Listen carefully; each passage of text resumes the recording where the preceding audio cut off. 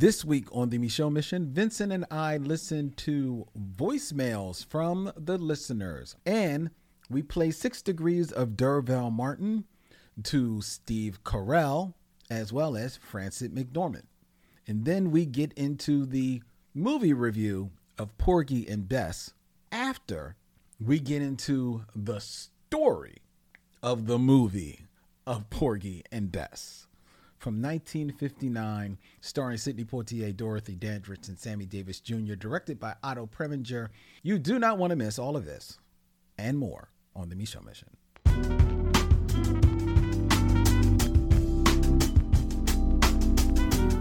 Welcome to the Michelle Mission, 2 Men, 1 podcast, every black film ever made. My name is Vincent Williams, and I'm joined as always by my partner. Hey, what's up? This is Len, a.k.a. the Bat Triple. And as we continue our march, surely and steadily towards 300, tonight's stop is with a real jewel, with a real treasure from black pop culture, black art, the American letters. That would be 1959's Porgy and Bess, directed by Otto Preminger. I should probably put quotes around directed, but that speaks to one of the many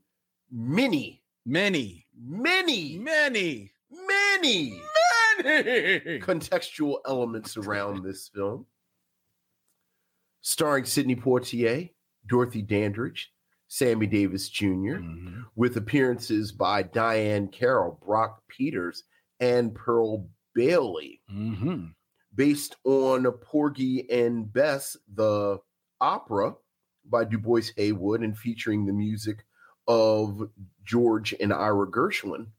This was the choice of Lynn Webb, and we have a whole lot to talk about. Oh, boy. With Porgy and Bess. But before we get to Porgy and Bess, what's going on, Lynn? How are you? I am doing good, my friend. How are you doing? I am also well. What's going on? What's going on over there? Well, nothing much, but I want to give a shout out to each and every one of you out there who are enjoying us as we are streaming via StreamYard to our Facebook group, as well as onto YouTube and on Twitch as well. And to all of you out there in the chat, hello. Good evening, one and all. Yes, one and all of you. And I saw that, speaking of wishing everybody a nice salutations, I also saw that one Robert Monroe Jr. was quick to give us a hearty Happy First Contact Day. Happy First Contact Day. Why don't you explain to the listeners exactly what First Contact Day refers to? First Contact Day is a Star Trek reference. This is the day in the Star Trek mythos where the Vulcans made contact with humans. Human beings utilize a warp drive for the first time, caught the attention of Vulcans, and this was the beginning of what ended up being the Federation. Right. So for Star Trek fans, today is a significant day because this is the beginning. Right. And if I remember correctly, it's the date, not that it happened this year. It's the date, not the year, because I believe the year is 2068, something maybe? like that. Yeah. 2068. Like it's not like 21 something. It's right. 20. Right. Yeah. Which that may be the next big science fiction date that we're going towards. It always bugs me out. We've passed so many of those big science fiction dates. We've passed the date that Michael J. Fox traveled to in the future in Back to the Future. Yes. Obviously, we've passed 1999. Obviously, we've passed 2001. We've passed Judgment Day. We passed 1984. We passed 1984. I think I mentioned this a couple of years ago on the show. We've passed the year that Soylent Green is based in. Yes, you did mention that. Yes. We've passed all of the Blade Runner years. Really? Yeah, because we passed the years that the replicants were born. And we passed the date that the movie was set in. I think the movie's set in 2020. Yeah, so we've passed everything. Oh. So not Judgment Day. First Contact Day may be our last date left. Maybe the last date left. Yeah. Well, there you go. Sharon Eldridge is Sharon. saying, isn't Soylent Green 2022? Yeah. Oh, right. So, this year's 2020. Right. This year's Soylent Green Day. Right. The Soylent Green year, rather. And it's very fitting that we heard from Sharon Eldridge. Okay. Who I learned. Okay. Is a Dervell Martin fan. Hey. You look there, ladies and gentlemen. That is a picture of Sharon Eldridge rocking her Dervell Martin swag. All right. Go on, Sharon. 6 degrees of Sharon Eldridge. Exactly. So thank you very much. Thank Sharon. you. We appreciate that. Appreciate the patronage. It's a great shirt. I think it's a nice shirt myself. I'm going to keep saying that. I love the design. Well, I wish you loved this so much that you would take a picture of. Yeah. Well, I haven't put it on yet. I'm waiting for it to get warm. Yeah. Well, anyway, Yeah. Like that's the problem. Yeah. Like that's the problem. Ladies and gentlemen, you just don't know. For those who follow us on our Facebook group, you'll see that Vincent and I just this past weekend, we were very, very proud to take part in the Study Hall improv show. Yeah. Oh, yeah. Big here fun. in Philadelphia as part of Philly Theater Week. Study Hall is an event where lecturers go down and give a 5 to 7 minute lecture on their specialty. Mm-hmm.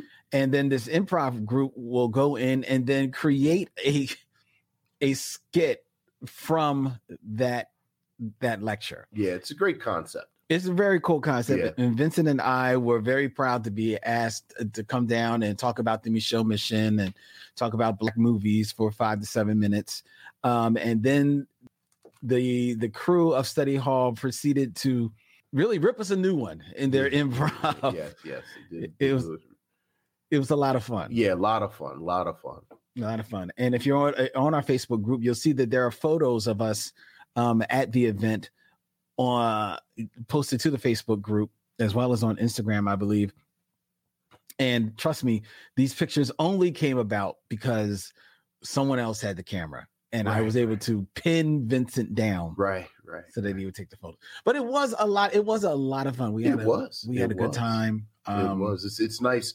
We are finally moving back to live events. Mm-hmm. I know it's only April. It's barely April, but wouldn't it be nice if we could do something for Halloween for the first time in 3 years? Well, Vincent, speaking of that, our old haunt Mm-hmm. before our what once was annual Halloween show, Amalgam Comics and Coffee House has reopened for live in-person patronage. Well, and they're having special events there again. Let's say it live on the mic. Let's cross our fingers. Maybe, God willing, the creek don't rise. 2022, we can go back to a Halloween movie showing. I would absolutely love that. Yeah. See, but now I hate you, Vincent, because you do this all the time. Because now you've got me distracted because now I'm just wondering, all right, what movie are we going to watch? Right. Well, we can get to that. We can figure out a movie. I want to figure it out now. I'll advertise that bad boy now. Vincent, I got a treat for you. Okay. As promised, we have voicemail. Boy, you field of dreams this.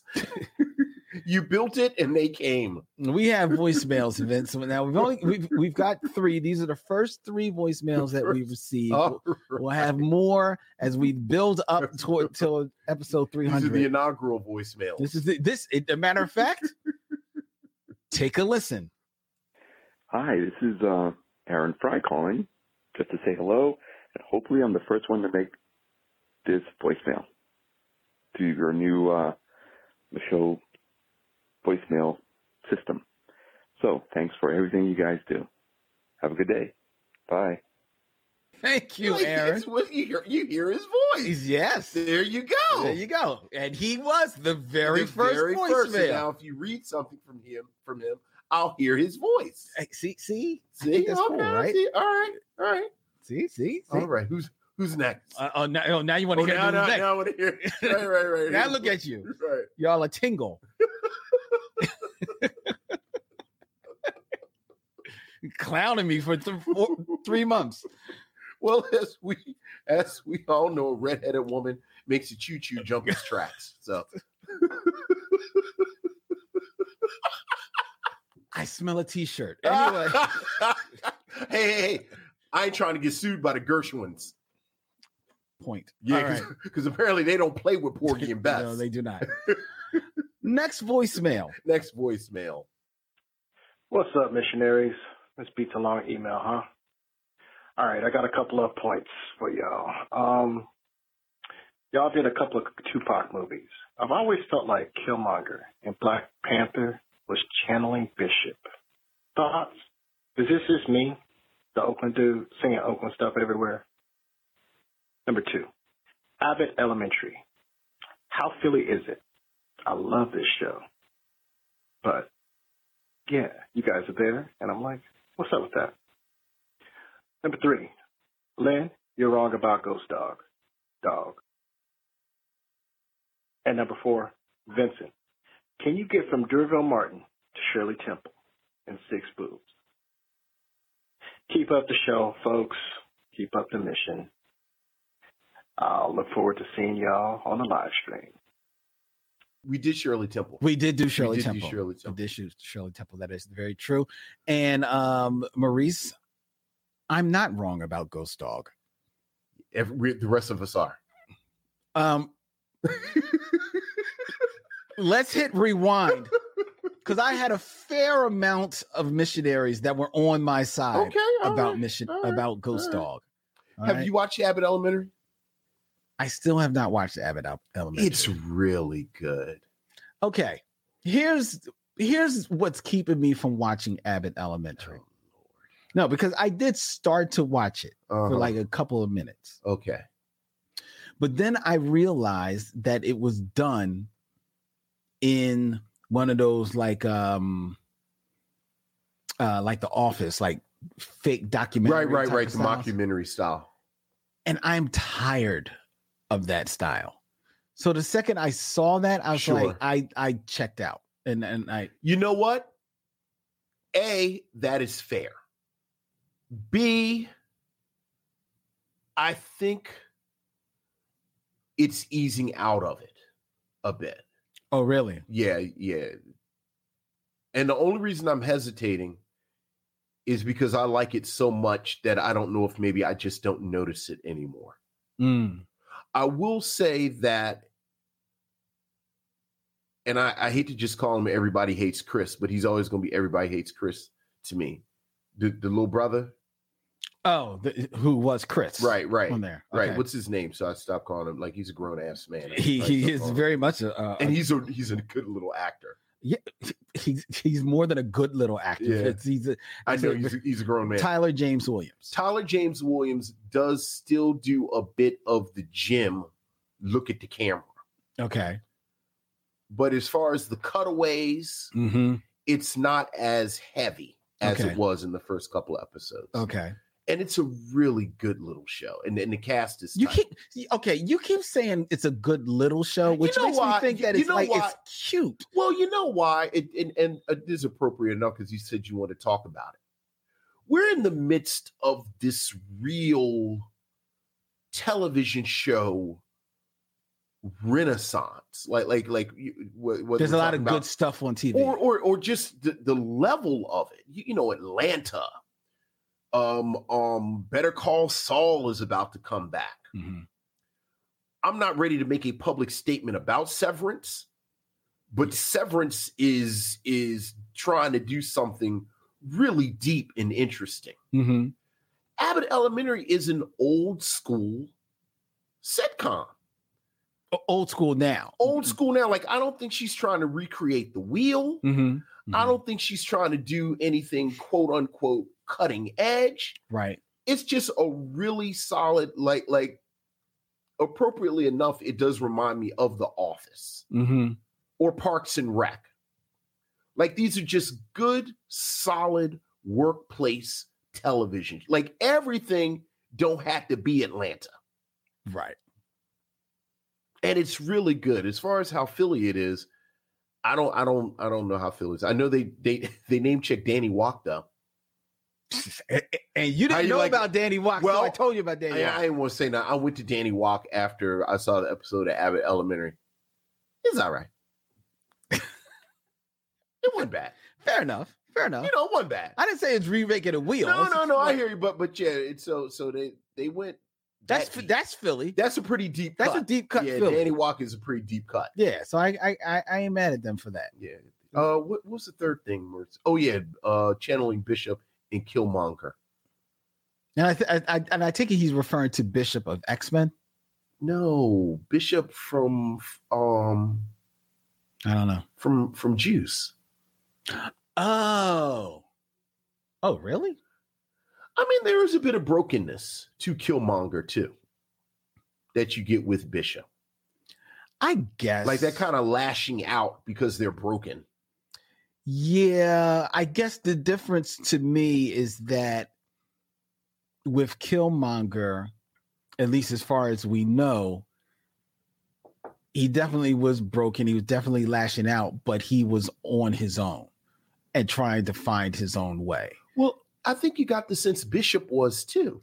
Yeah, see, remember, but the difference, but the father or grandfather, but he was like catatonic. Yeah, but the difference with Bishop, at least as we're seeing, Bishop very much did have a brotherhood that he could lean on, and that was there, right, to be leaned on, right. If right, they offered it to him, right, continuously, right, and he just went left of there. Yeah. So I mean, like there, and to me, that's a big difference. Okay. Killmonger seemingly was very much a loner, wanted to be alone. Right. Now, if you want to argue that Bishop, as portrayed by Tupac in Juice, is maybe the origin story of Killmonger, and then he's alone after that. Right. Maybe. Right. But, right. But it's not a bad pull. Right. Well, again, I think both of them are examples of hurt people. Mm-hmm. Yeah. Let's see. Movies and Merlot. Hello. Says that yes, Severance is that series. And Abbott Elementary is so funny. There you go. Well, Movies and Merlot agrees with you. Movies and Merlot agrees. Like I said, I'm not ready to talk about Severance, but I got to get back into it. I watched it and I enjoyed it. It's like I've told you, it's one of those shows that I can't be working while I'm watching. I will say this about Severance. This is the first show.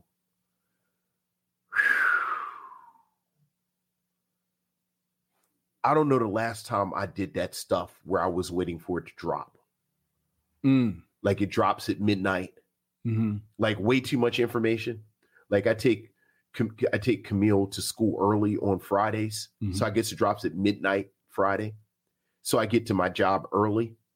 I sit in the parking lot and watch half of Severance before I go in. Just kids looking out your classroom window. What's he doing? Just sitting in the car. Just sitting in the car. Staring at his iPad really intensely. Like really intense. Like he's about to break the screen. He needs to stop gripping it so hard. All right, that's enough. I just gave Apple 2 free ads. That's enough of that. Vincent, you did. All right, what's the third? Meanwhile, while you're intensely watching Severance, you know what I binged this past weekend? What? Perfect Strangers. What's it? From 1983, ABC. No, it wasn't Perfect Strangers. I don't want Wings from 1987, NBC. No. Okay. I watched watch out for the big girls, Lizzo's new series that is on Amazon. All right. And she is looking for dancers, right? She's looking for new dancers, plus size dancers. Yeah. For her tour. Okay. I binged the entire season. Okay. This smells like you were watching it with somebody else, and this wasn't your idea. Circle gets the square. I do have to say though, I found my way. I was interested. All right, it's cool. Oh hey, it's whatever. It was fun. All right, it was short. Will there be a season 2? Did they set up a season 2? There's no cliffhanger. There's no cliffhanger. There's no cliffhanger. So I don't know if there'll be a season 2. All right. But it was cute. It's cute enough. All right. We have a final voicemail. The final voicemail. The final voicemail. All right. Who we got? Hello, my name is Sabria. I'm calling because I'm a fellow missionary, also known as Bree 517. The reason for my call today was just to let you know how much I love you all and how much I really enjoy the podcast. Although I will say it was really difficult to find your phone number to call in to tell you about this on the phone. I know you've been advertising it, but unfortunately it's not pinned to either your Instagram or your Facebook or your website or your YouTube, and so I actually had to watch the show again in order for me to get the phone number. So just a little FYI, just in case you want to make sure that everyone has access to this phone number, it would probably be a good idea to pin it. Anyway, just to let you know that I did find your show through another friend of your show, actor Omar Dorsey, famous for his acting on Queen Sugar. So he actually was also a really good fan favorite of the show, the podcast that I used to watch, that I used to listen to. It was called Denzel Washington is the Greatest Actor of All Time, period, with W. Kamau Bell as well as Kevin Avery. And so I'm a fellow Denzel as well who was turned on to your show because Omar Dorsey tweeted this tweet of that I will always remember, saying that the episode that you reviewed of Driving Miss Daisy was the funniest episode that he's ever listened to in his entire life. And I have to agree because I listened to it and I cracked up laughing. It was the best ever. So also just want to let you know that I recommend that you please review some horror movies coming up. I understand that, you have a month for horror, and so we don't always do horror movies all the time, but I would really recommend a horror movie called His House that is now currently playing, I believe, on Netflix. I'm not sure if it was ever released in theaters, so I don't know if it meets your criteria, but if you could look that up, that would be great. It was so good. It's not a slasher film, so you don't have to worry about that, because I know, Vince is not into the slasher flicks, but it is a really great horror movie. Like, it's haunting, it's good, it's visual. It really deals with important topics as far as when it comes to refugees and fleeing their war-torn countries and what's currently going on now. It's really prescient in the moment. So just like to give that as a recommendation. I love you both. I love the show. I've been a fan since almost day one, since that episode of Driving Miss Daisy, definitely. So thank you. Keep up the good work. Have a good day. Bye-bye. Oh, thank you, Sabria. What a nice email. Lynn, will you pin the number? I have put the number on our Facebook page. I will be putting it into our Instagram. Oh, the poor woman looking Twitter. everywhere. I know. I know. On the YouTube, on the Instagram, on the Facebook. I know. Well, on our MySpace. It's a scavenger hunt. I know. But she 6 found degrees of finding the voicemail number. She won. Yeah.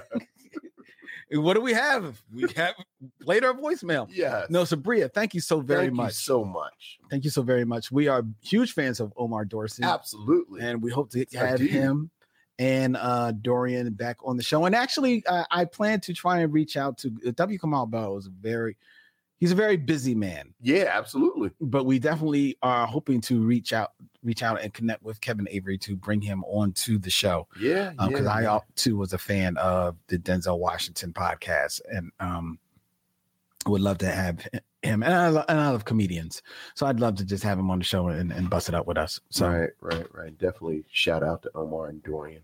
Oh, most definitely. I feel like we've been just missing them. We and that's Past month or so, exactly what it has been. We just miss them, so you know. Just keep missing them, guys. Keep doing good work, fellas. So,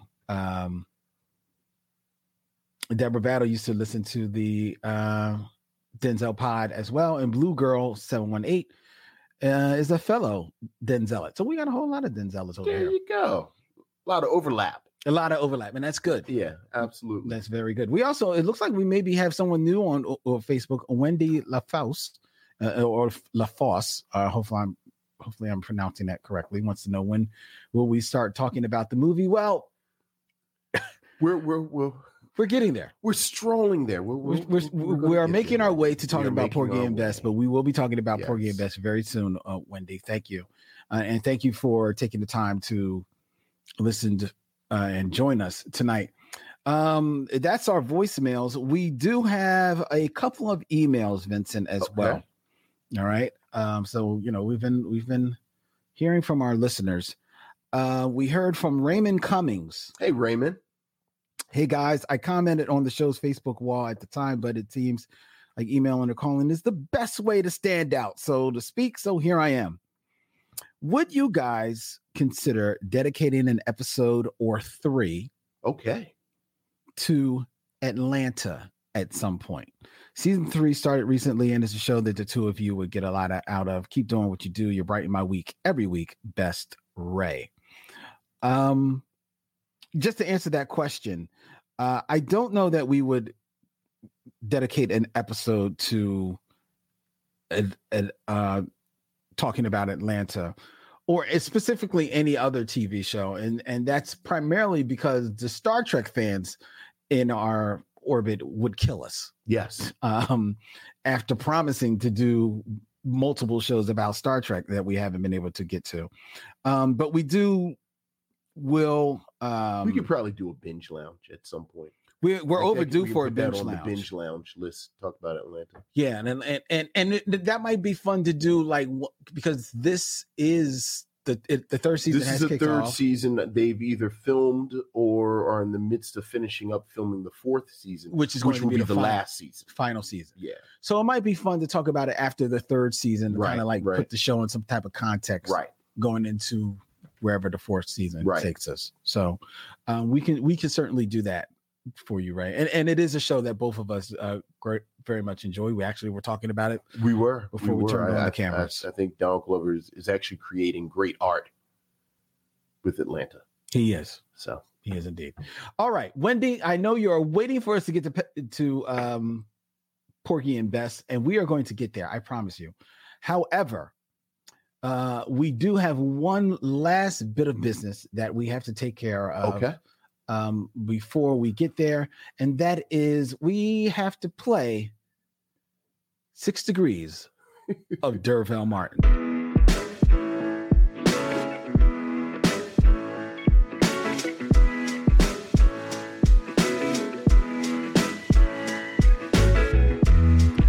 Yes. 6 Degrees of Dervell Martin, ladies and gentlemen. For those who are asking for theme music, we threw some theme music there. There you go. We're throwing some theme music right there for 6 Degrees of Dervell Martin, where Vincent, I forgot, we have to explain it to Wendy. There you go. There's always Wendy is the first time. Every episode is potentially someone's first episode. Exactly. So this is where we use 70s character actor Dervell Martin, and Vincent uses him as a linchpin to get from 6 movies or less to another actor. And I have an actor for you, Vincent. Right. Lynn chooses the actor. Yes. In 6 movies or less, get from Dervell Martin to Steve Carell. Oh, okay.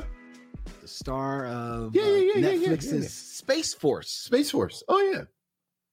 Okay. Steve Carell. Mm-hmm. Dervell Martin is in. Mm-hmm. How do I want to do this? Okay, real quick. Dervell Martin is in 5 on the Black Hand Side. Yes. With with Dick Anthony Williams. Dick Anthony Williams is in Mo Better Blues with Denzel Washington. Mhm. Denzel Washington is in Philadelphia with Tom Hanks. Mhm. Tom Hanks is in The Green Mile with Michael Clark Duncan. Michael Clark Duncan is in Anchorman with Will Ferrell. No, Michael Clark Duncan is in Talladega Nights with Will Ferrell. Will Ferrell is, of course, in Anchorman with Steve Carell. Oh, that was good. Was that 5? That might have been 6. You might have got there right in 6. I mean, I could probably get to him quicker. I was just taking a stroll. Was Michael Clark Duncan in Talladega Nights? Oh my!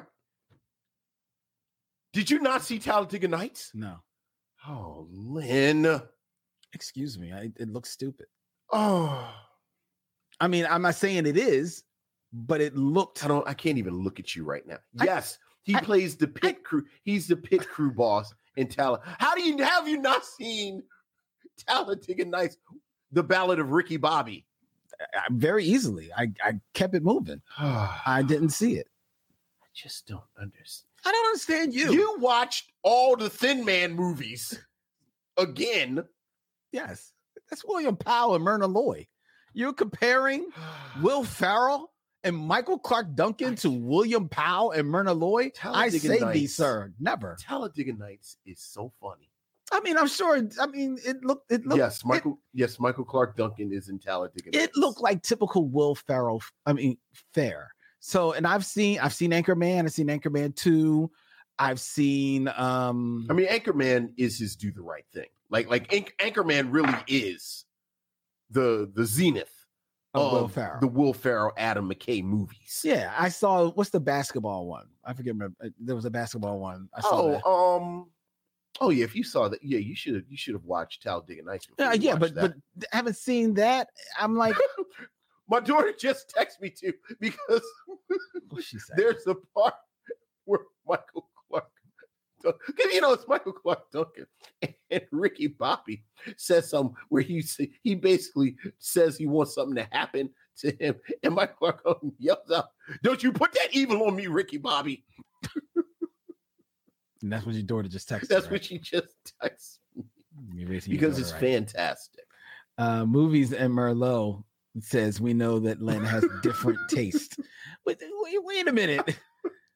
I have good taste. I didn't say you didn't have good taste, but you really should. Semi-pro. Semi-pro is the name. Semi-pro, which is one of the weaker entries. Yeah, it was weak into the Will Ferrell, Adam McKay filmography. Yeah, I didn't see that on Talladega Nights. I'm sorry. You really do have you know what? If pressed, I would say you have to watch Anchorman.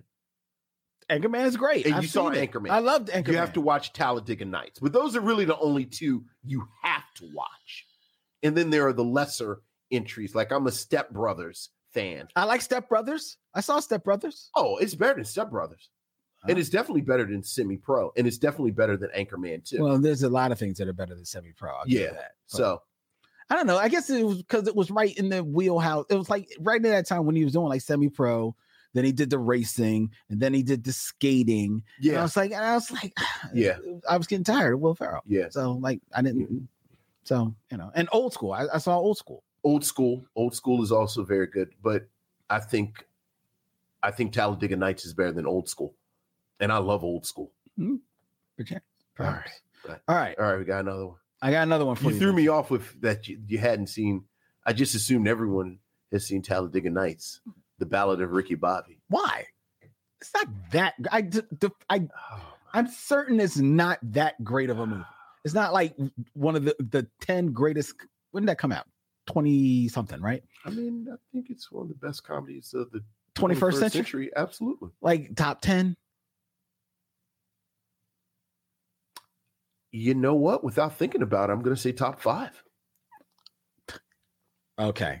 All right. Well, I think top 5. Like I said, I think Anchorman is better than that. But comedies, 21st century. I'm trying to think what has come out since 2000 that's better than Talladega Nights.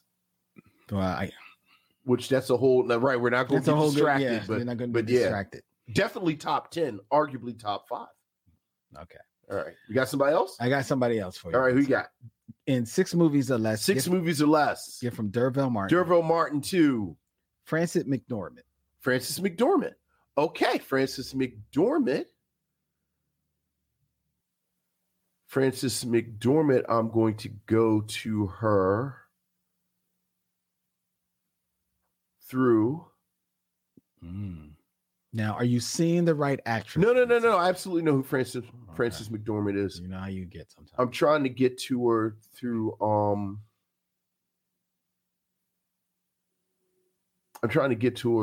Fargo.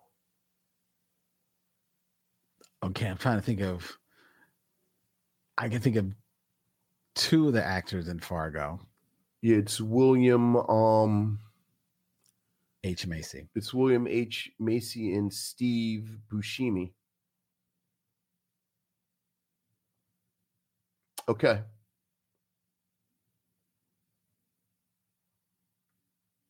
I'm going to go the same starting route, though. Oh, we all know that. I don't always. You know what? You know what? F you. But I'm not really thinking F you. You know what I'm going to say? I'm going to do it without that. Derville Martin is in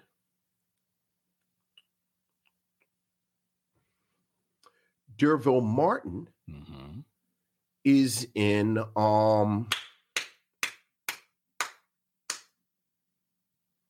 Dolomite with Rudy Ray Moore. Rudy Ray Moore is in The Monkey Hustle with Robert Townsend. Robert Townsend is in Meteor Man with Don Cheadle. Don Cheadle is in Boogie Nights with William H. Macy, who's in Fargo with Frances McDormand. Kiss my ass.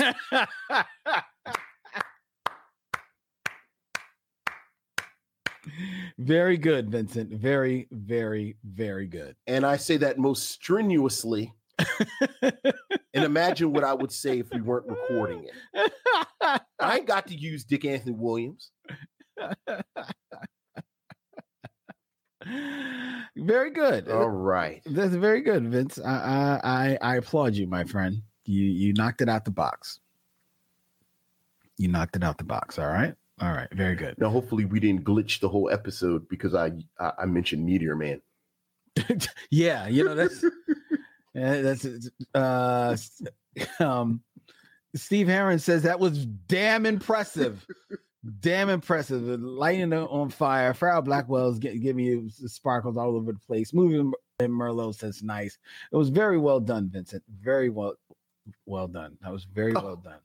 Camille also helping out. Frances McDormand was also in The Tragedy of Macbeth. I didn't even have to go that far. Well, that was actually in the chat. People. Yeah, she's sitting right there. Yeah, well, there you go. That's nice. Yes. That's nice. I think it's cute that your daughter is watching this. Yes, I love it. That's pretty dope. Hey. It's a family affair. That's cool. That's cool. I have been podcasting and radio since 2007. Mm-hmm. My daughter has listened to me one time. In Olivia's defense, she's actually a grown-up person with the job and a family and of her own and doing stuff. The one time was when she came with me to the show. Okay. Like I said, she got a grandson and she got a husband. She hasn't had a grandson and a husband since 2007. I'm just saying. The young lady is busy. Well, it's cool. I just think I love my daughter. Breaking news. I do. I said I had a no, I don't want to give it away. Well, I said I don't want to give it away. He ain't gonna know. I had a Batman Easter basket. Nice. Mailed out. Very nice. To my grandson. Oh. Yeah, he gets it next Monday. I can't wait. Yeah. Look at you. Yeah, well, you know. So thoughtful. Well, you know, I try. Yeah. I had help though, I have to be honest. Hey man, we all get by with a little K-bird whispered in my ear. All right. So that was good, Vincent. Very good. All right. Now, Wendy, hopefully you're still with us. Hopefully we've not lost Wendy. Hopefully, maybe Wendy circle back, listen to the podcast. She can fast forward it. Well, when you listen to the podcast, there actually is a timestamp. I was about to say it's time that does take you to where the the review of the movie. We all experience it differently. That's true. We all experience. The show mission is an experience. It is. Which you can experience differently. Okay. Much like there are different ways to talk about Porgy and Bess. Allow us to display one of them as we get into our review of Porgy and Bess. We'll be right back with our movie review after we step to these messages.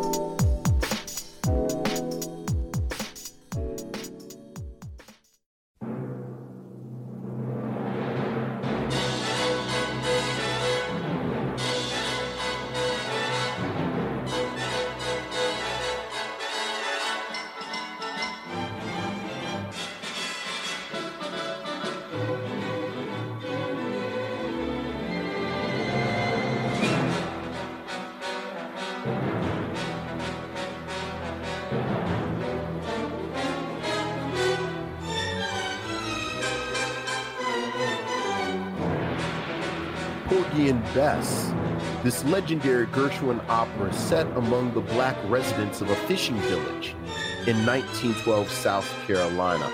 Bess, a woman with a disreputable history, tries to break free from her brutish lover Crown after he becomes wanted for murder.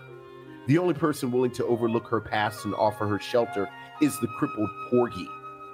Their relationship is threatened by the disapproval of the townspeople, the presence of her old drug supplier, Sportin' Life, and the threatened return of Crown.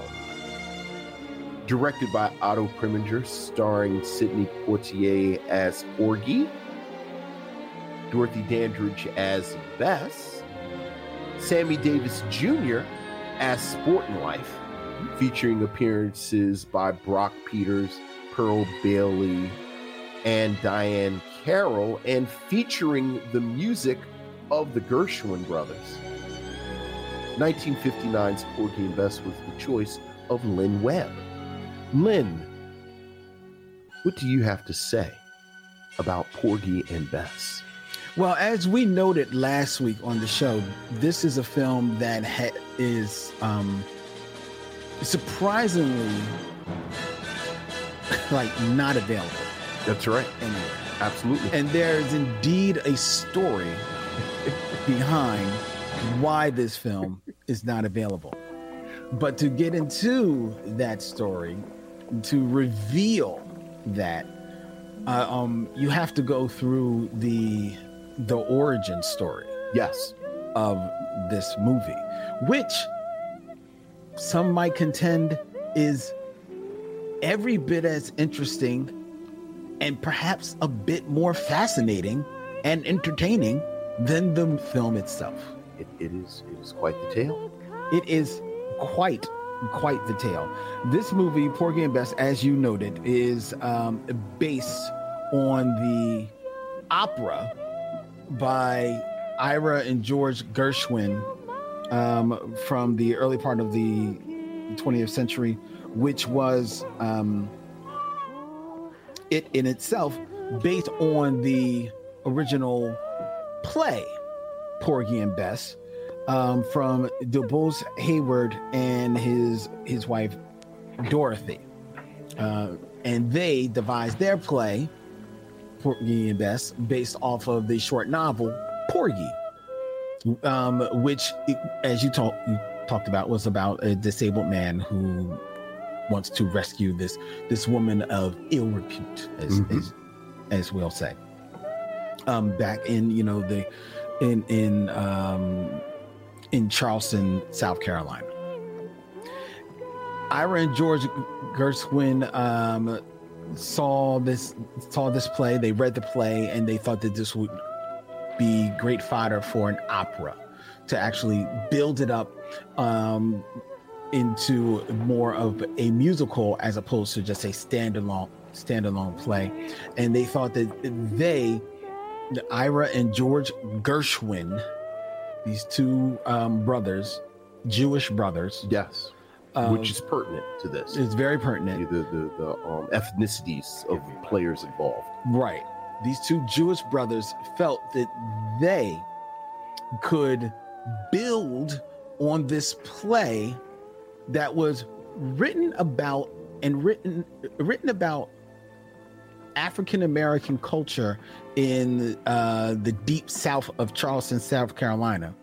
This play that was written to be performed by African American actors of training. Let's say, right, because it's an opera. Because it's an opera. Well, I'm just even talking about the play itself. Even before it's built up into an opera, it was written to be performed by African American performers, but written by DuBose Heyward and Dorothy Heyward, a married white couple. Right. Don't let the name DuBose fool you. This was a white man and his white wife who developed this play because they felt that there was, a story there in the lives of Black Southerners. Right. These poor rural black folks. Oh my God. Post-slavery. They still see how they toil. And someone needs to tell their story. Right. So this white couple writes a play. It gets out there. It has mitigating success. Ira and George Gershwin read the play. They say, oh, this is great. But we think what it really needs is to play up the melodrama of it, as most operas do. Right. They build it up into this grand opera with writing original music for it, which they then hired DuBose Heyward to write most of the lyrics, including to one of the biggest hits coming out of this opera, Summertime. He writes the lyrics. The Gershwins write the music. And they built it up into this grand opera, which in the early days of Hollywood, as is always the case, Hollywood always looking for an opportunity to turn something that's big on stage into something that can be blown up into the movie screens. It catches their eye. And specifically, it catches the eye of one Samuel Goldwyn. Samuel Goldwyn, who is one of the biggest movie makers of the time. It catches his eye, and he's like, "Oh my God, yes, I love it. Let's do something. Let's do something with this." We're talking about, at this time, we are in the early part of the 1940s, and it is time to make this into a film, and I've got the cast for this film. He hires Harry Cohn to come on as director, and they're ready to cast in this film Porgy and Bess, Fred Astaire, Al Jolson, and Rita Hayworth. Yes. Get them all in there. Put them in blackface. Yeah. Blackface, ladies and gentlemen, and let them while out in this film. They are ready to do that, but the Gershwins say no. Right. The Gershwins say no, we're not going to have that. And to be fair, it's been 20 years. It had been 20 years. Like, at there's that point. this whole, it hadn't been financially successful. The People opera said that they saw potential in it, but it really was a struggle to get to this point. They struggled to get to this point, and they thought that, and mind you, at this time, Fred Astaire, Rita Hayworth, they are names at this time. So that's why they're trying to get them in there. They see it as a grand musical, even though it's going to be more of an opera. Fred Astaire, not known for his singing, more for his dancing, but they're just trying to get a name in there. But the Gershwins, who strongly, and it's actually a theme throughout most of their career, maintained a level of control on how of their properties are optioned out and what is done with it. Put a pin in the that, folks. adaptation. This will be important. Right. They say, no, that's not going to happen. This has to have Black performers. Right. So, which now the call goes out. Now we're in late 40s, early 50s. And the call goes out to who is going to star in this film. And as the years go on, name after name is put in front to be a part of this film. But here, the other rub of Porgy and Bess comes to light.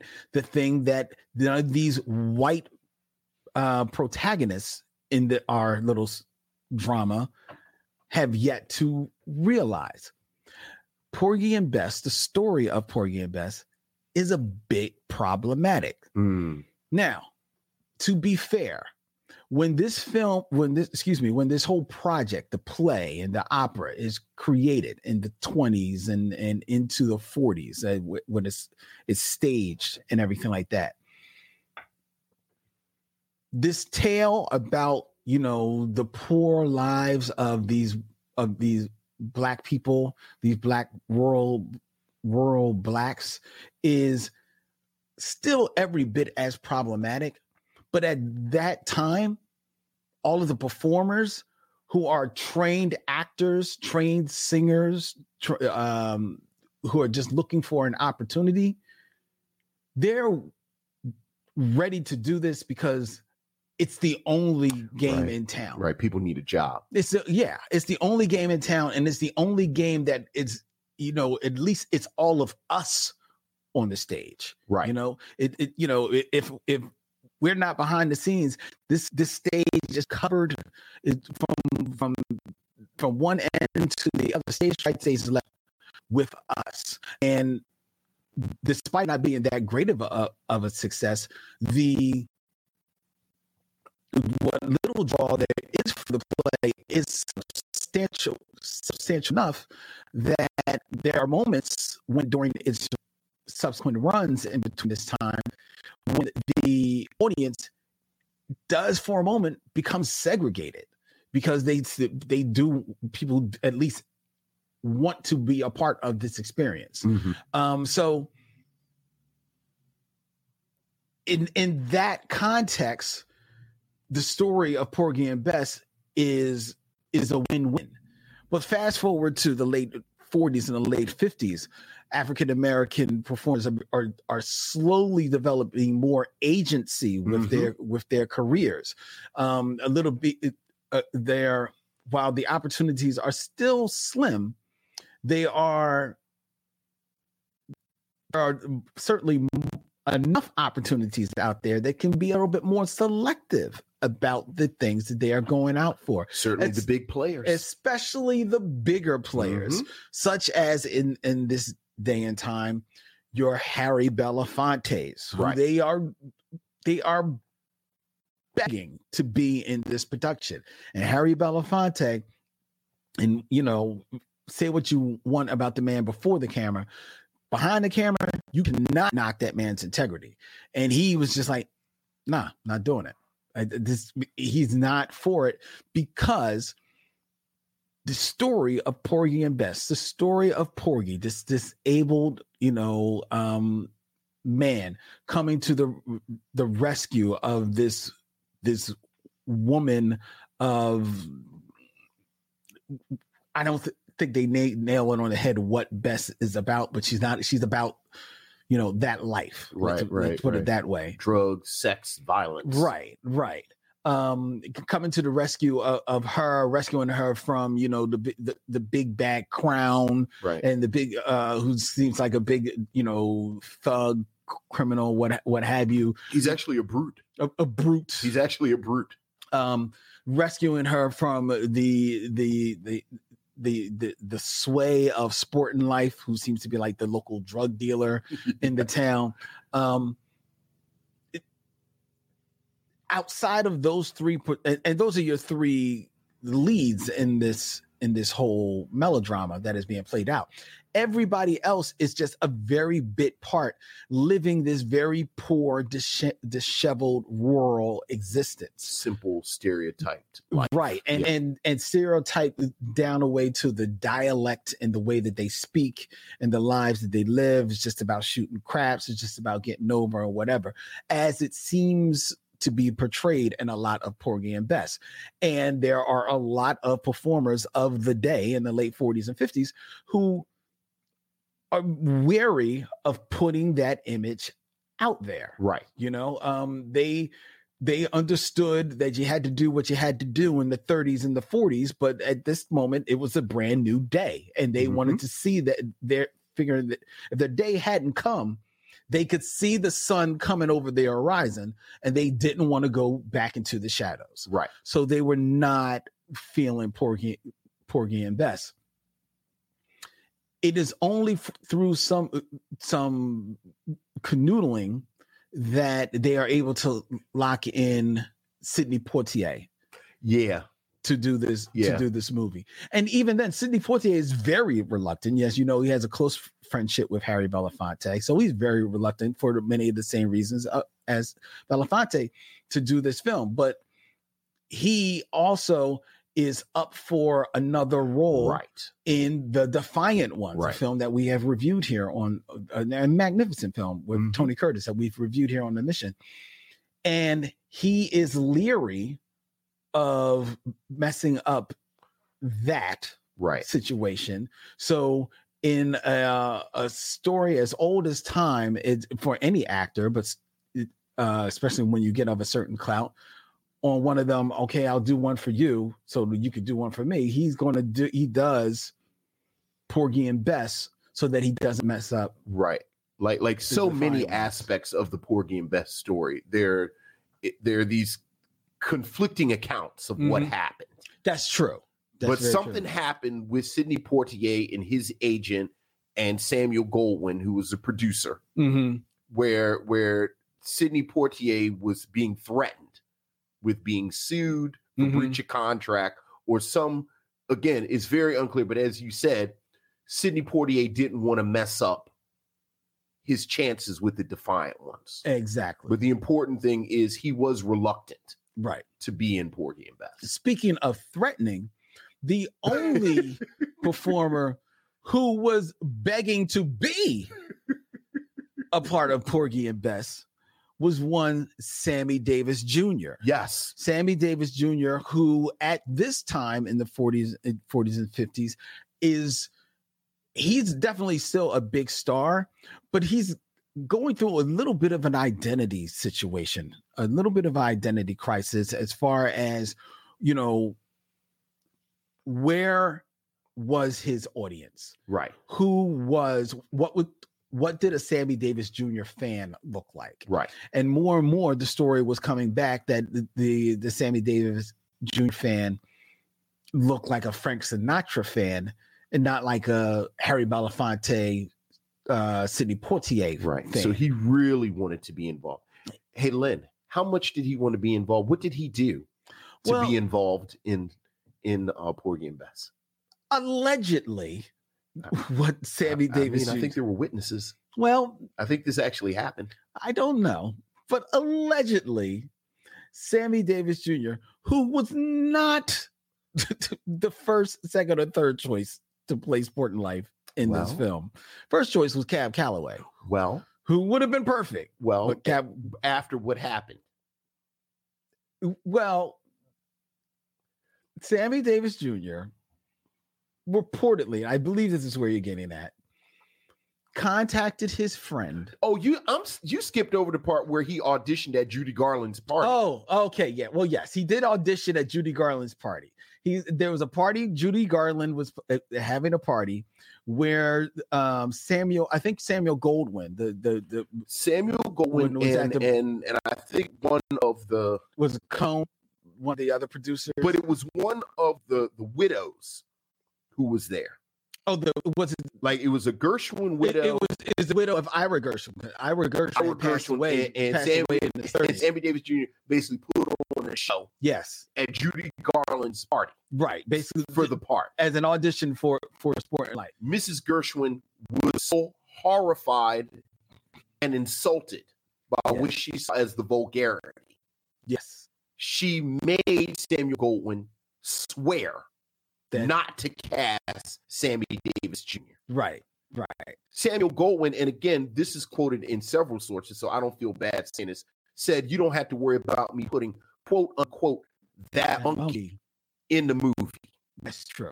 But as we all know, he does end up playing Sporting Life and now you can get to the allegedly. Because allegedly, Sammy Davis Jr. went over Samuel Goldwyn's head to his friend, Frank Sinatra, who talked to some of his friends who were in show business. But they were in business of showing you what you was not going to do. And what you was not going to do, Mr. Goldwyn, was not have Mr. Sammy Davis Jr. in your Porgy and Bess. Folks, this Porgy and Bess is the craziest story. This is just, there are literally a dozen stories connected to Porgy and Bess. Like, how much you want to talk about the backdrop of Porgy and Bess? I want to talk about before you get into the actual film. I know, because we haven't even gotten to the actual film. The cameras aren't on yet. Like, we ain't talked about the directors. Well, that's getting replaced. We ain't talked about the arson. Yes, no, we didn't. We ain't talked about Sidney Poitier stepping the Otto Preminger. I know. We ain't talking about any of it. I know. You want to talk about the movie a little bit? Wait a minute. Well, I do want to talk about the movie, but you got to set it up a little bit. We can sit here for 3 hours. I know. Talking. You got to set it up. The setup. Because we talked about Sidney Poitier. Yes. We talked about Sammy Davis Jr. Yes. We haven't talked about Dorothy Dandridge. Oh, we've not talked about Dorothy Dandridge. Because Dorothy Dandridge, a big star in this movie. Yes. At this time, she is also in this movie. But she is in this movie at a very, very capricious moment in her career. She is just not long coming off of Carmen Jones. Right, 4 years previous. About 3-4 years previous, which she starred in with Harry Belafonte. Yes. Which was also directed, I was about to say, more importantly, by Otto Preminger. It is the film in which Dorothy Dandridge met the director Otto Preminger. And it was from that film that began an affair between the two of them. That, fast forward to Porgy and Bess, had ended badly. Very badly. It was a very acrimonious breakup. Very acrimonious breakup by the time that Porgy and Bess is again. I think this is a matter of record. Dorothy Dandridge got pregnant. Otto Preminger was married. Dorothy Dandridge got pregnant. The studio pressured her into having an abortion. That's very true. Yes. And then she realized Otto Preminger was never going to lose his wife. And then they broke up. And she's cast in Porgy and Bess, which, as Vincent alluded to, went through many directors' hands before they were able to. They landed on Otto Preminger. At one time, Samuel Goldwyn was trying to get Elia Kazan, Frank Capra, and even King Vidor to direct this movie. He finally settled on Ruben Mamoulian, who actually directed the original Broadway productions of Porgy and Bess. So, okay, that looks pretty good. You know, he's got some familiarity with the work, but he doesn't stick. Right. And they are forced to land on Otto Preminger. Now he doesn't stick because Mamoulian clashed with Goldwyn, because as Vincent also alluded to, they had some very big clashes about the script, and about, you know, how they wanted to produce the film. Mamoulian wanted to kind of like open it up and film the movie on location, Right. you know, but Samuel Goldwyn, a little bit on the cheap here, said, no, let's do this on sound stages. You know, Mamoulian, smartly, it was a play. He's trying to, you know, open it up, make it live, make it breathe. Goldwyn is just about turn the cameras on the play. Let's get this moving. So he just gives them sound stages. They go back and forth about things, about the script, about you know, changing over some of the wording, pulling out some of the more operatic moments of the film. Of the script. So Mamoulian leaves, and Goldwyn, already going through his master list of directors, has to settle on Otto Preminger, which is, of course, not a good look for Dorothy Dandridge. Right. But she's already in the movie. She's already in the movie. She's already there. She's got to do a job. She has to be a professional, and she tries to be as professional as possible. But the word from the sets is that Otto Preminger is abusive, very verbally abusive to her on the set of this film. And, you know, once you know that backstory, I have to say, just as a little lead into the film a little bit, it's hard not to see a little bit of it in the movie. Yeah. Oh, absolutely. Like she's very tenuous. Absolutely. Yeah, you don't see any of the assurance of now, mind you, the 4 years in between work between Carmen Jones and this were not a picnic for Dorothy Dandridge. Sure. Personally, but she definitely is on pins and needles throughout this film. Now, Otto Preminger signs on. Otto Preminger, despite his relationship with Dorothy Dandridge, is a director of note. He did do Carmen Jones, Anatomy of a Murder, but he also did Anatomy of a Murder, which is a sensational movie. Lord. So this is a man who knows, how to film, direct, how to work his camera and things like that. But he's also, Otto Preminger is old school. So he knows where the bodies are buried in Hollywood. And specifically, he knows of the reputation of Samuel Goldwyn. Samuel Goldwyn has a huge reputation of, after a movie is filmed, of going into the editing room with the editor and making a Samuel Goldwyn cut of a movie. And that's what's going to be released. Otto Preminger is not having any of that. And in order to lessen Goldwyn getting his grubby fingers on this film as much as possible, Samuel Goldwyn devises the tactic that Otto Preminger devises the tactic that I'm going to film this movie in nothing but very, very long cuts. There are long takes, long scenes that go on, and in many of these scenes, Otto Preminger more or less just pops the camera in one spot and it does not move, which, from an editing standpoint, it doesn't give you anything to cut away from. There's not a lot of coverage. There's not a lot of close-ups in this movie. It's a lot of 3/4 shots and cameras being pulled back. And it nullifies any effect that Samuel Goldwyn can have going into the editing room with this film. But that also takes away from Samuel Goldwyn and any editor's bag of tricks of what they can use in telling the story. Right. In showing the drama that is on screen, that is happening here. And that, unless there's anything else you want to get into, takes us directly into the film. Right. Porgy and Bess. Right. I mean, I got little tidbits, but I'll wait till you actually talk about the movie. I know. So, because this is catnip. Like this is very much we could just sit and talk about everything happening around the movie. Yeah.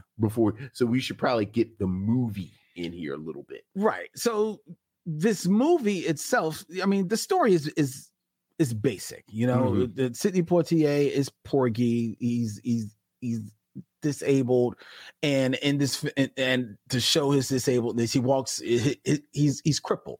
Both of his legs, they don't work. So he basically walks on his knees. And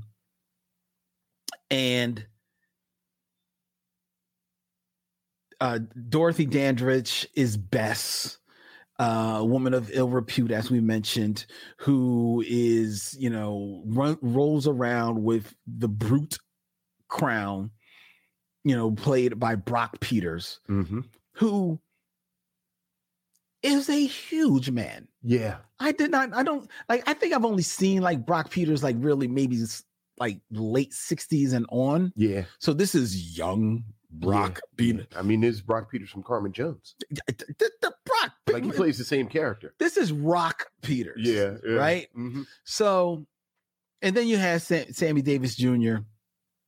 looking like trying to be like a little bit of a Cheshire Cat type of character in this film. The movie is a bit of a mess. I talked about the direction, which I could think is a mess. I think it is woefully miscast in not so much Dorothy Dandridge, even though she's walking on eggshells, but I could see wanting Dorothy Dandridge in this movie. But Sidney Poitier, Sidney Poitier does not know what he's doing in this movie. He seems like somebody who's in the movie because he's got to keep things cool so he can be in the movie he really wants to be in. Yeah, because when he's called upon to act, which is not often, because it's not often, and we'll talk about why, he's really not doing anything but just saying lines. I think because of the way that Preminger is filming this movie, you know, with these long takes, there's not a lot of retakes. There's not a lot of take twos, take threes. Right. So you're basically getting first line readings here. And I think that is to the detriment of the performance that Sidney Poitier can give out. Then also Sidney Poitier is, you know, not a singer, right? No. He's not a singer at all. And which means that unfortunately, Sidney Poitier in this movie, where he is called upon to sing, has his voice dubbed, dubbed more famously by Robert McFerrin. Don't get distracted. The father of Bobby McFerrin. Bobby McFerrin's father is the singing voice of Sidney Poitier in this movie. Yes. And I don't know he was happy about it, because he's not. Robert McFerrin is a fantastic voice. Yes. Who sounds nothing like Sidney Poitier. And I understand. How you gonna get that's the detail you want to get stuck on? Well, that's okay. that's what you want to get stuck on? Well, this treasure trove of chaos that is Porgy and Bess. You want to talk about that? I'm not stuck on it. I'm just mentioning it. Okay. Because I mean, look, people get dubbed all the time. Yeah. You know, famously, Audrey Hepburn is dubbed in My Fair Lady. So voices get dubbed all the time. And Julie Andrews gets dubbed, and she can actually sing. Right. Yeah. Right. So it happens all the time. And a lot of times when the voices are dubbed, it doesn't sound anything like the person. Right. It sounds like, that's somebody else. Right. So it happens. But usually then the person who is being dubbed can at least mouth the words to the song. Right. Sidney Poitier, somebody told him, well, they're going to dub you right here. So Sidney Poitier basically took those takes off.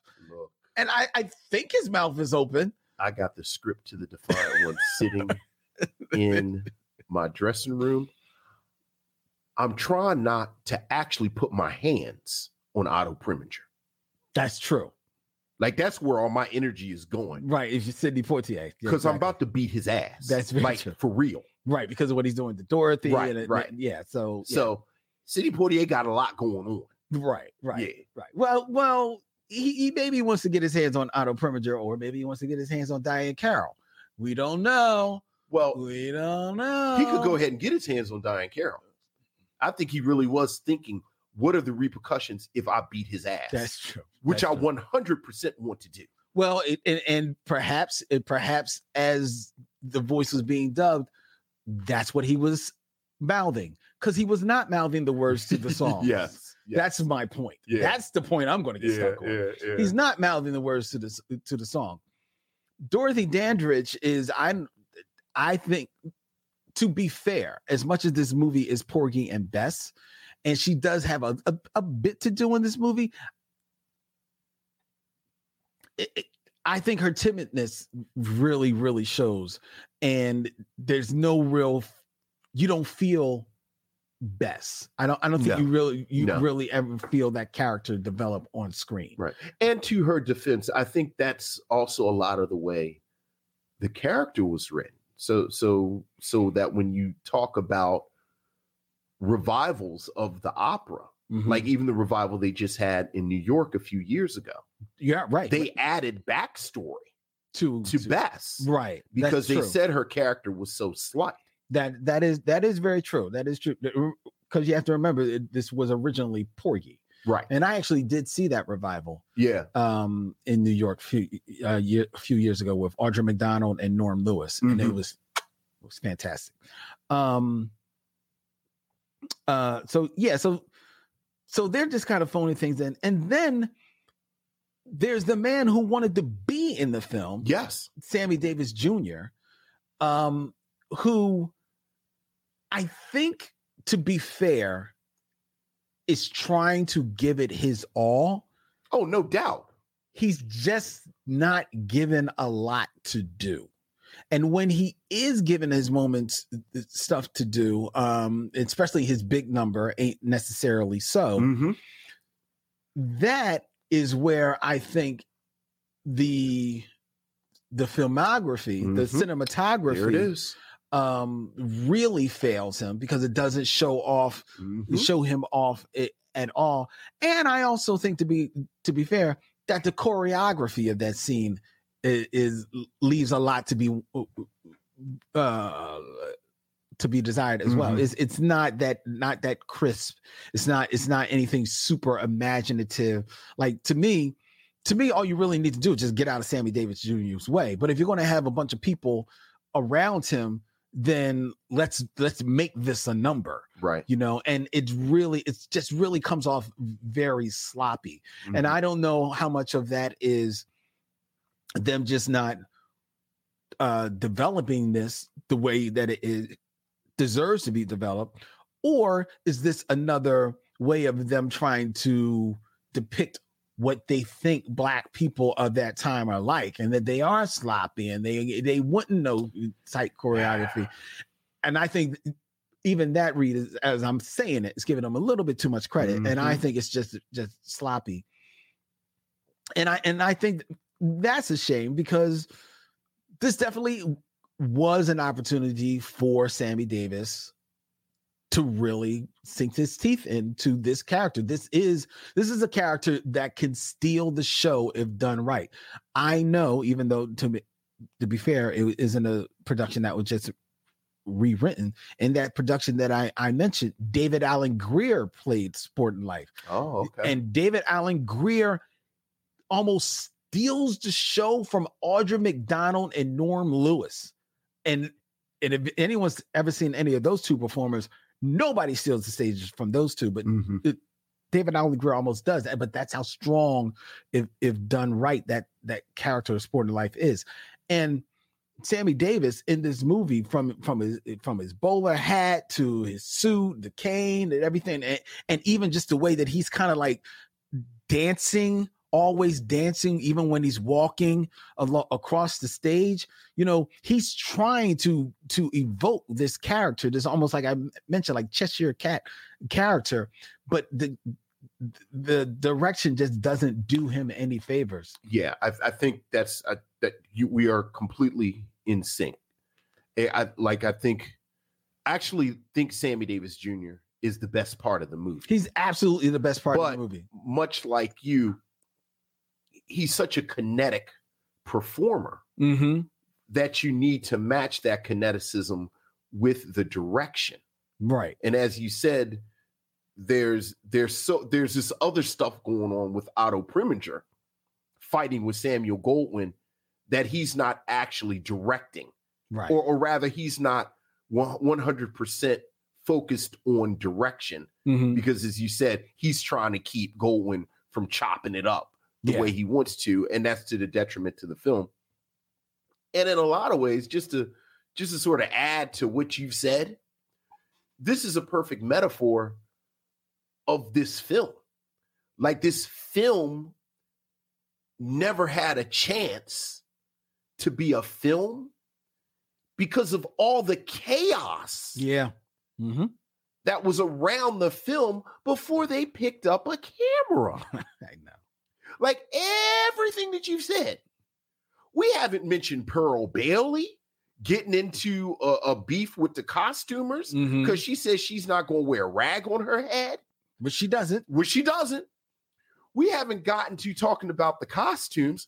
We haven't gotten to the 6-month delay because of the mysterious fire where everything burned up, but it's sort of accepted lore that some black arsonists did it out of protest.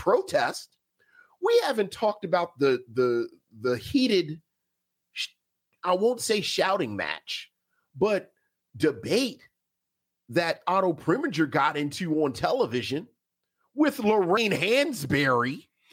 Oh, you know over what? This. You know what? You mentioned that, and I saw that note, but look, I didn't look at it because I know there's a clip of it. Like you said, this was a film that was plagued with debate and everything. Like, it really was the wrong story at the wrong time. Like you said, like, we are in the midst of that doesn't sound we're not the midst. It's the dawning of the civil rights movement. Yes, at this moment, yes. And modern black people, I've been joking all afternoon, these brothers in these suits, and I got a part in my hair, and Lorraine Hansberry and got her short little haircut. No one has any patience for these good time country Negroes on Catfish Row shooting dice and doing all this stuff.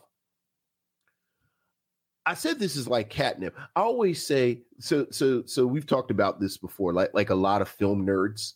I went through that period where I was reading all these biographies of all these people. Porgy and Bess is the center spoke that goes to everybody. Harry Belafonte's biography, Sidney Poitier's biography, Diane Carroll's biography. Even though she's like blinking. But she was there. Yeah. My point is, like, everyone was there. Did I say Diane Carroll? Yeah. Diane Carroll. Nichelle Nichols' biography. Maya Angelou. Everyone talks about the making of Porgy and Bess and how chaotic it was. And I've said it, but it's really worth mentioning. Everyone talks about the confrontation between Sidney Poitier and Otto Preminger that happened on the set, where Poitier apparently was going damn near shut down the production and stepped to Otto Preminger and said, "You will not speak to Dorothy Dandridge in this fashion." Right. It's a mess. And I'll say I like Sammy Davis Jr. more than you did. But I'm 100% with you that the filmmaking lets him down. I think we talk about it ain't necessarily so. There's a boat leaving soon for New York. I think is fantastic. Like, he's actually the devil. Yeah. And I love that. And if there's any pop in this film, it's him trying to make the pop. But like you said, this is a film, and I think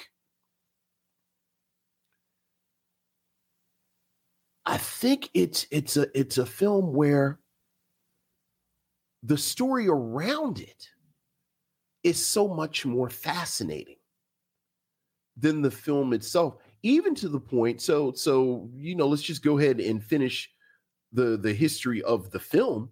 The film has a short run. Mm-hmm. It closes very quickly. This is the end of Samuel Goldwyn's career. Yeah. This ends his career as a producer. As a producer. The Gershwins shut down any showings of the film. So, which is why in 2022, you have to see it in these frankly illegal channels. Right. And to be fair, the Gershwins shut down the film because they too were unhappy with the finished product. And depending on who you believe, this is apocryphal. The Gershwin estate denies that this happened. But there are a fair number of reports that say that the Gershwins wanted the prints destroyed. Yes. So there's some debate about whether or not a pristine print exists. You're right, because the apocryphal story is that after a certain time, after the full rights reverted back to the Gershwins, because the film couldn't be re-released, they couldn't do anything with it without the Gershwins signing on to it. Right. But then after a certain amount of time, all of the rights reverted to the Gershwins, and it is said at that time that the estate bought all the copies of the film and then burnt them, and that's why there's which is something that they have denied. Something that they denied, but once again, there's no pristine print of Porgy and Bess to this day that you have access to. None. And I think in a lot of ways that has helped with the myth of it, the myth of Porgy and Bess, because for a lot of people, and I'm including myself in this, all I knew about Porgy and Bess for years was the music. Yeah, because the music, Miles Davis has an album. I think about Nina Simone's version of "I Love You, Porgy." Here you go. The casting, the album from this actually has who is it? Louis Armstrong, and Ella Fitzgerald, right?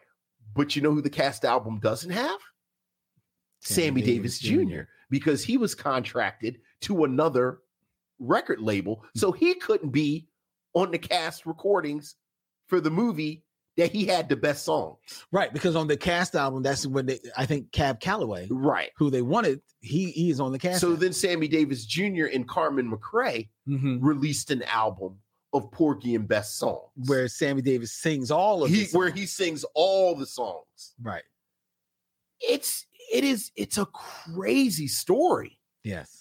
The only thing that would make it crazier is if Sammy Davis sings Porgy and Bess was the B-side of Sammy Davis sings all your TV favorite theme songs. It's actually a really good album. I've been listening to it all day. The Sammy Davis Jr. and Carmen McRae do Porgy and Bess. I believe that. Because there's a boat leaving soon for New York is like him basically pushing Bess into prostitution and drugs. I know. It's terrible. It is terrible. It's also really, really striking. And another reason why I guess I can understand why, well, not guess. I understand the heated furor over this film by the African American audience in its depiction of blacks in this film. I thought it was interesting that even at this time in film in Hollywood and on television, where you famously couldn't show a married couple in bed together. You had to have separate beds. If they were kissing on a bed, one or on a couch, one leg had to be on the floor, But in this film, while it's not said outright, you kind of know what type of life Bess is living. Yeah. there is, not subtle at all depictions of drug use. Yeah, happy dust. Yeah, the happy dust. And I say not subtle at all for this time. I mean, they basically turn their back and then come back and they're all all hopped up. And stuff, which is stuff that you weren't seeing right in other Hollywood fare. So I could see the furor, like, because they just didn't care, Right. Well, I think it's this flashpoint where the civil rights movement is almost weaponizing dignity. We call it respectability politics and all now, but it really was this, again, weaponizing, where when we protest, we're going to wear our Sunday best, right, and we're going to be pristine in our speech and the way we conduct ourselves. And Porgy and Bess seems like a throwback to the stereotypes that we're trying to fight. And as we mentioned at the very beginning, it doesn't help that this was the creation of some white people and some Jewish people. Like, you can't even, like, this isn't even a case of with Oscar Michelle, where he received the same type of critique. At least he's black. Yeah. Like, at least Oscar Michelle can say, well, I'm black and I'm around black people and this is what I hear. Yeah. So there, like, that tension is there. And then it also doesn't help that Otto Preminger is the face of it. That's true. Because again, what I've been fascinated for like 20 years about Porgy and Bess, everybody in Black Hollywood knew about Otto Preminger and Dorothy Dandridge and what had happened. And everybody knew. So when Lorraine Hansberry comes to him with the heat, it's some heat. And this is all part of this package. I know that you get, which again, it's fascinating to me that for those of us who weren't around in the 50s, all we know about Porgy and Bess is the music. Yeah. Because I think even the opera didn't start having revivals until fairly recently. Well, yeah, fairly recently. It was put on a few times. It was most famously revived in the 70s. And if I remember correctly, because it was around 76, if I remember correctly, that's when I first saw Porgy and Bess, when I was a kid. And my mom, was very big on taking us to New York every year to see like a couple of plays. And that's when we saw Porgy and Bess. I don't really remember it so much. I know my mom bought the album and would play that in the house. But I just remember, it's like, it was singing. It was cool. But it was definitely an audience, and that kind of that opera at that time was slightly rewritten for a more contemporary audience, right? And so it actually was very well received. And then again, like you mentioned, in I think it was like about 2011, 2012, it's put back up. That is even more recontextualized by Susie Lauren Parks. And even though Stephen Sondheim didn't like what they did with it, everybody else loved it. Right. And that was a huge success on Broadway. Yeah. Well, I think if it's going to survive, it has to. You're going to have some black voices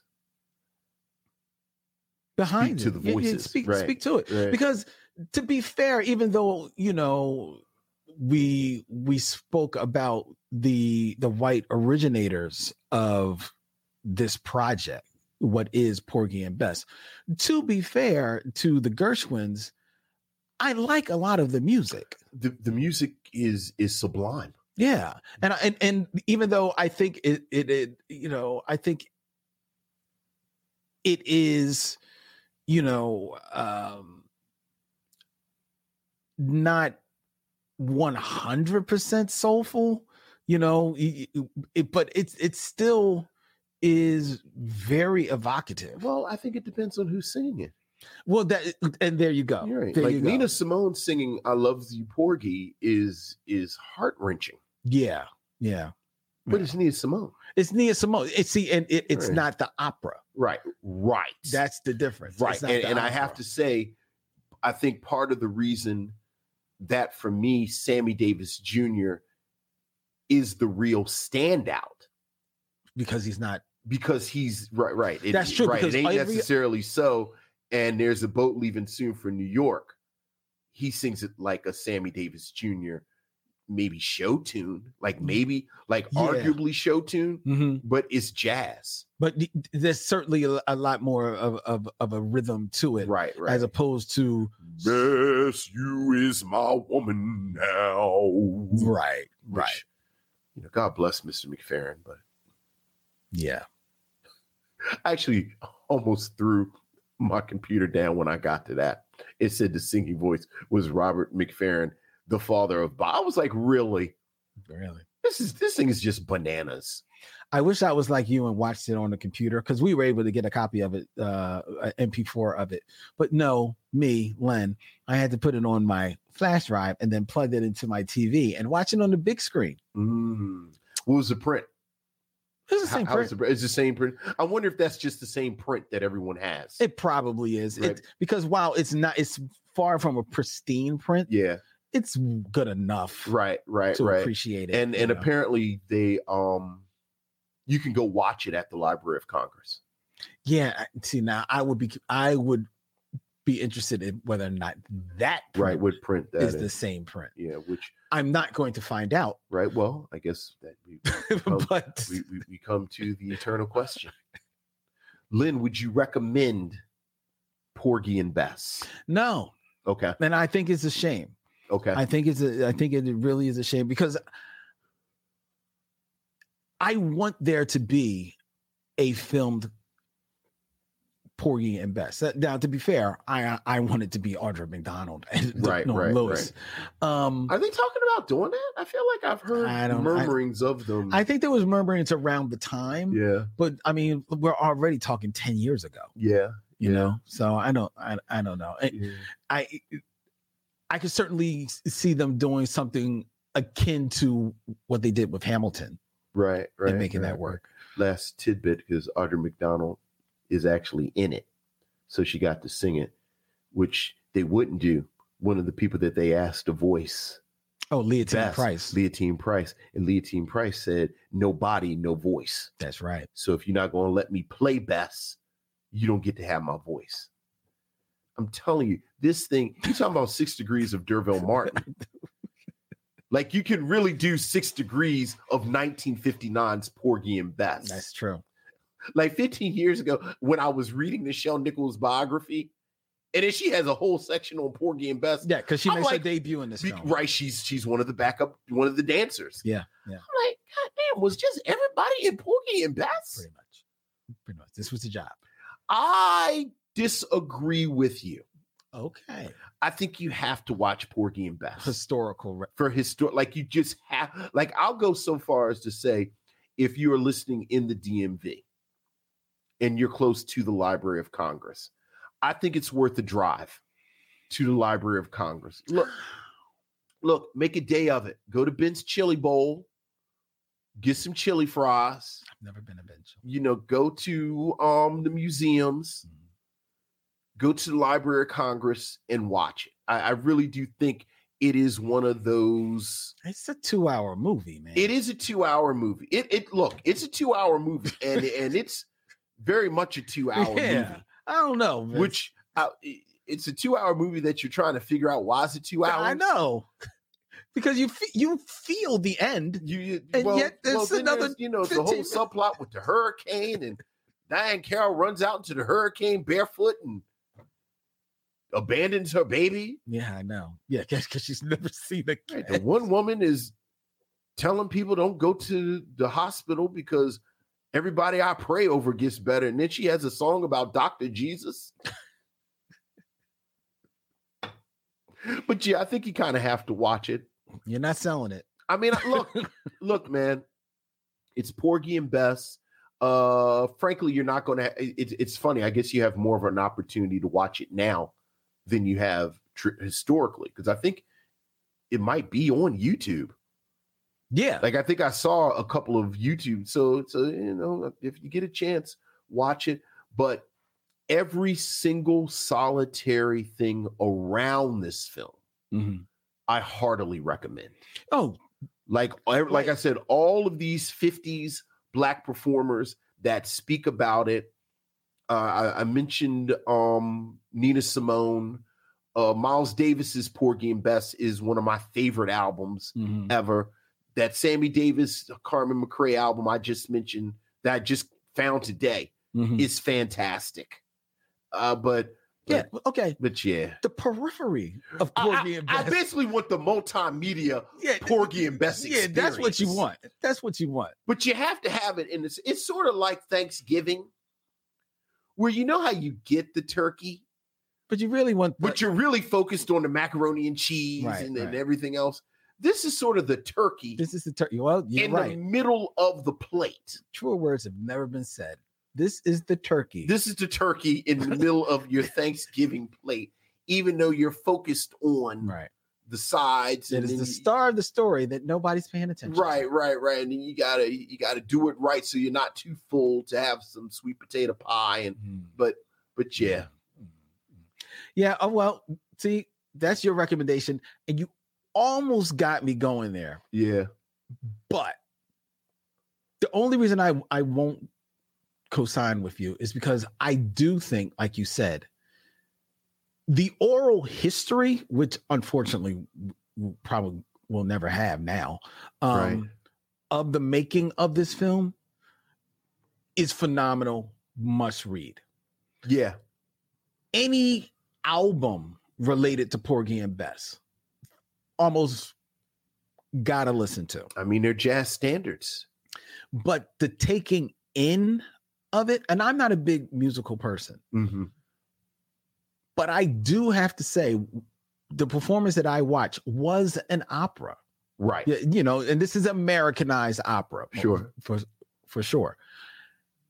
And I really enjoyed it. And I actually feel like that is the way to experience Porgy and Bess. So actually see the opera. To actually see a production. Okay. Of Porgy and Bess. Okay. All right. Whew. That was a hurricane like the hurricane in Porgy and Bess. Which is where their budget went. But that was fun, actually. All right. All right, ladies and gentlemen, before we're going to tell you what is coming up next week as we are moving further along. Wow, this was episode 296, Vincent. Pearl Bailey said, I ain't wearing no rag on my head. You're not going to have me looking like Aunt Jemima. And she didn't look like Aunt Jemima. No, she looked, man. And she did as much as Aunt Jemima in this movie. Because she I did hear her nothing. saying that, but young Pearl Bailey was... She didn't do anything. But she cuts quite a figure. I don't know why she thought she was going to look like Aunt Jemima. No. That's very true. She's very true.